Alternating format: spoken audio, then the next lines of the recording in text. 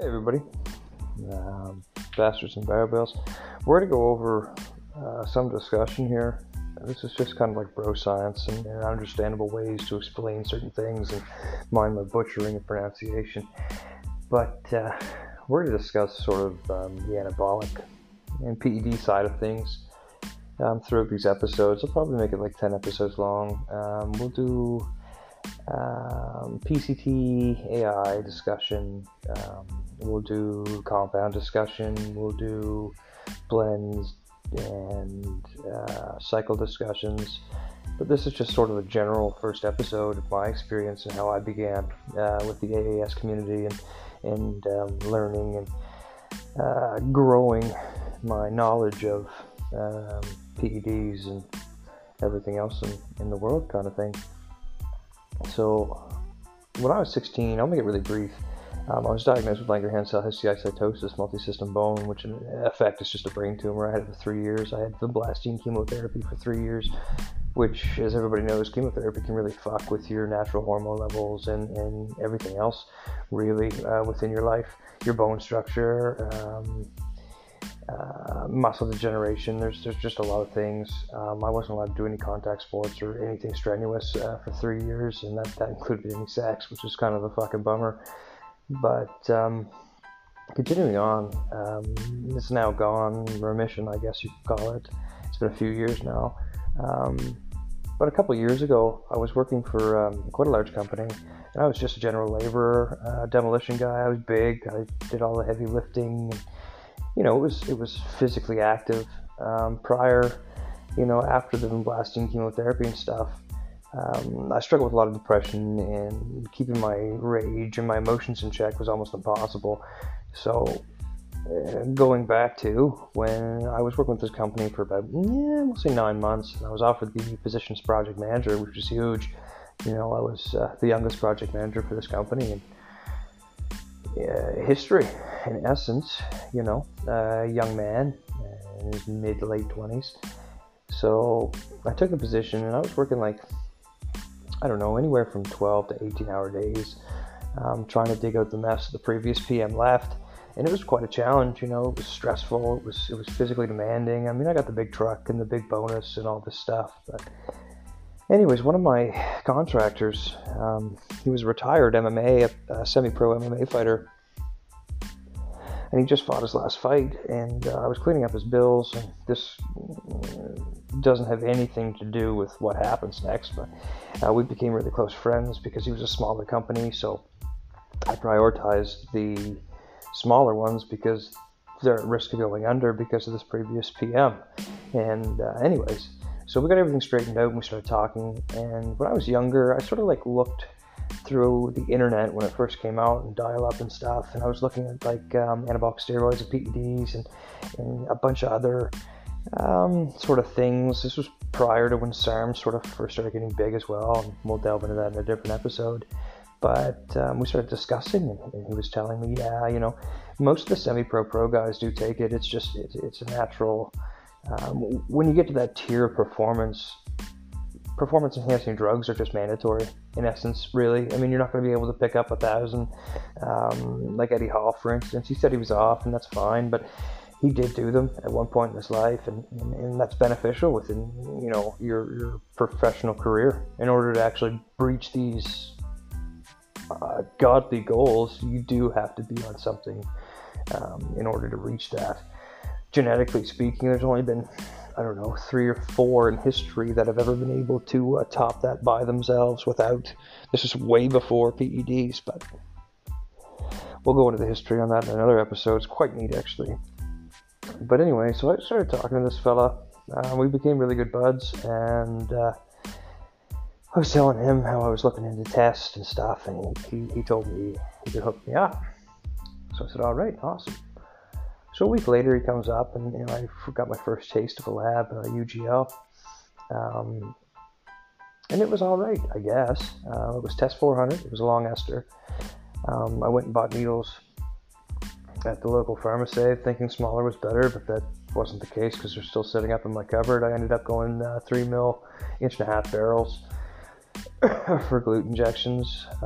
In my first injection, my first injection, I was shaking so bad. And I mean, I had a really bad phobia of needles, contrary to what happened previously in my life. It was just one of those things where it's just, you know what, I got out of the shower one day and I was sitting in the cupboard and I was like, you know what, fuck it, I'm going to try it. So I tried it. You know, my first injection, I had PIP like so bad. I didn't know what it was at first. You know, post-injection pain happens, especially when you breach virgin skin and virgin muscle. Your body's not used to a foreign object just kind of stabbing in there. And so, I mean, that was a pain in the ass. It lasted probably a week. I could barely walk. It was kind of, you know, how could people do this on PEDs and stuff? And I just kind of powered through it, and I didn't quite finish the vial, and I dropped off. I was, you know, 400 milligrams a week, so split in between 2 injections, and that was on Mondays and Thursdays, which is a weird schedule for me, but at the time it was convenient, so that's what I did. Afterwards, I started reading a little bit more into it after I started, which I should have before, and I realized, well, fuck, I don't have any protection. And not like condoms or anything sexually, but like Novoldex and Arimidex or Clomid or anything like that. You know, I just kind of threw myself in the wind, off I went. So I requested some Novoldex and Arimidex, and I never ended up actually taking it from that lab at all. I never did no PCT. My cycle wasn't long enough, but excuse me. Afterwards, interestingly enough, I got on the Dirty D, Dianabol from the same lab, and you know, looking back, it wasn't smart. You know, I should have done more research, and this is what I preach to everybody: is research is key. But the Dianabol I had, I started off with 25 milligrams a day, boosted to 50. About a weekend, and I started getting really bad back pumps, and I didn't quite know what it was at first. You know, my kidneys started feeling like they were shriveling up, and it felt like, you know, a constant ache in my back. And later on down the road, I realized that was fine, but it spooked me enough that I dropped everything. I stopped, like, completely. And during this time, I actually joined a couple forums, Canadian Juice Monsters being one of them, and later on down in my history, I joined Canadian Brawn. Both are extremely excellent boards if you're looking for information. I mean, they're non-source boards, so don't be an idiot and go in and think you can get steroids off these things, because they've been around quite a while and they have a reputation for a reason, not being gear horse. So continuing on, I started doing some more research, and I delved into myself, and I found another lab, actually quite a good one, had a good reputation. Sorry, my stutters. And so I began, you know, just try it again. So I got the Test 400E again, because I don't know why, it's just something I'm drawn to. I love the longer esters, and I got another bag of D-ball, and I was like, I really don't want back pumps, but, you know, we'll give this a crack again. And at this point in time, I left my previous job as project manager because they were treating me like shit, absolute garbage. And I just dropped the ball. I got offered a really good job on the road as an operator, and I mean, it was pretty intense labor. And we were working up northern Sydney in a blizzard one day, and I mean, we had, I don't know, we'll call them units. We had like 450 units to do, and I had to walk about a half a kilometer on like ice to go down, disassemble these units, and then take all the pieces and bring them to another pile, and then start you know, it was a repetitive, and it was intense. So I started my Dianabol, and I noticed almost instantaneously this Dianabol was like 1,000 times stronger than the previous lab, and you know, my pumps, everything was going great. I mean, the first couple of days it was seamless. I never got back pumps, ironically enough, from this specific lab. But the blood pressure smoked me so fucking hard. And I mean, the hotel they put us up in, I mean, it had a full gym, it had the sauna, and it had the hot tub. And that might be kind of what helped me through my back pump, why I never experienced them. But this Dianabol, I'd work like a 8 to 12 hour day. I'd go back to the hotel, I'd eat, I'd shower, and then I'd hit the gym for like an hour and a half, 2 hours, steady. And then I hit the sauna, and then I hit the hot tub, and then I go to bed. I wake up the next morning, 5 a.m., do it all over again. And I never had any recovery issues at all. Like, I had no pain, I had no aches, I wasn't tired, I wasn't fatigued. Mentally, I was at the top of my game. And noticing there within my third week of the Dianabol, the blood pressure was getting so high that when I took my fucking toque off, I tell you, I was steaming like a kettle and I was flush, but it was working. And I was so pumped. I was so excited that everything was kind of going well. I had a little water retention, but I didn't have any gynecomastia effects or anything like that. I wasn't on an AI. I wasn't even thinking about PCT. I mean, my body reacts relatively well, and some people can metabolize it better than others, and et cetera, et cetera. We'll go on this with a different episode. But the last week we were there, I decided, you know what, I'm going to drop the Dianabol on Sunday and see if I can do it all week, without the Dianabol, to see if I can do it myself without the assistance of a performance enhancer. Excuse me. So we go back on Monday, and I mean, no problem getting the work done during the day. But when I get back to the hotel, that last week we were there, I remember, it's like, I can't hit the gym. I'm going to eat supper, I'll have my shower, hit the hot tub, and go to bed. But there's no way I was hitting that gym for the last week. And it was a super interesting experience.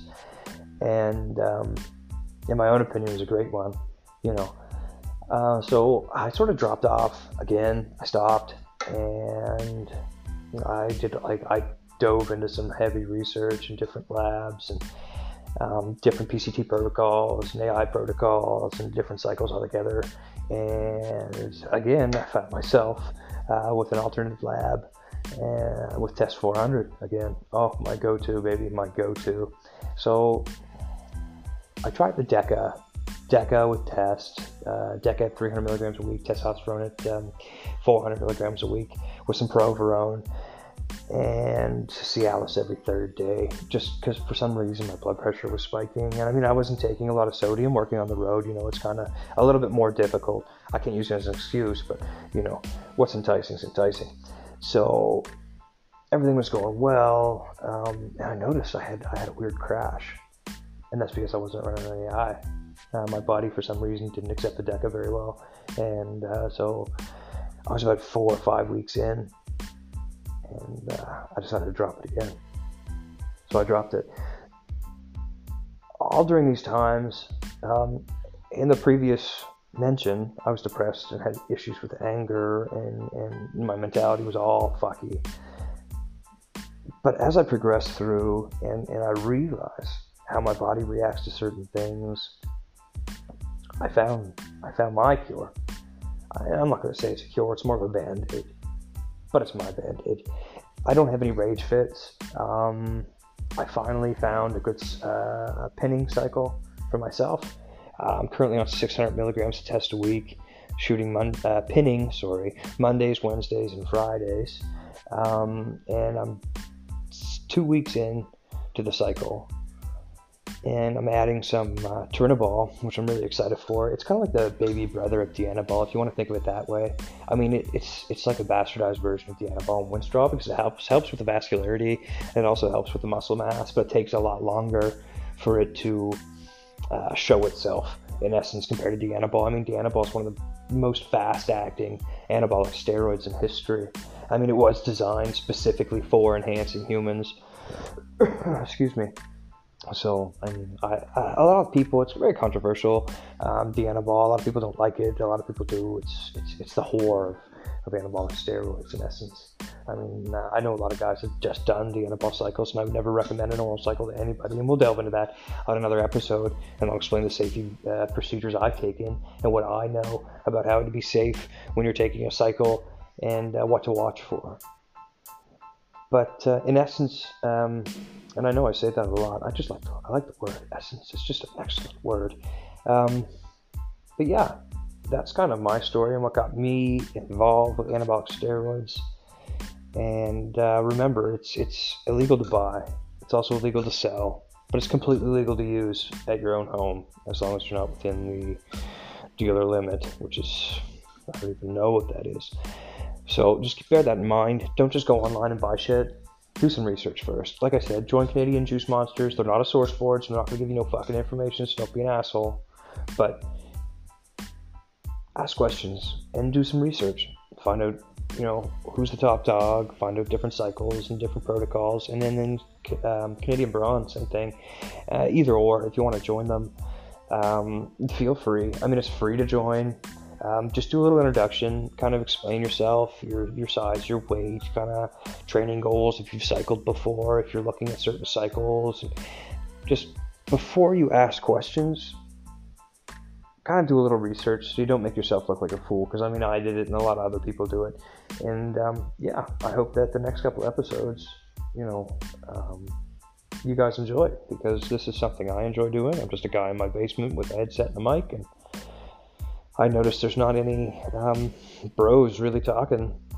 I don't know. It's easier to understand when somebody who isn't a scientist, pediatrician, or nutritionalist can explain what they've experienced and their knowledge to somebody who has not, instead of going from the top and working your way down. So if you guys have any questions or anything, feel free to blat back on Anchor or Spotify. And you guys just keep her chill and keep her easy, and remember, just be safe.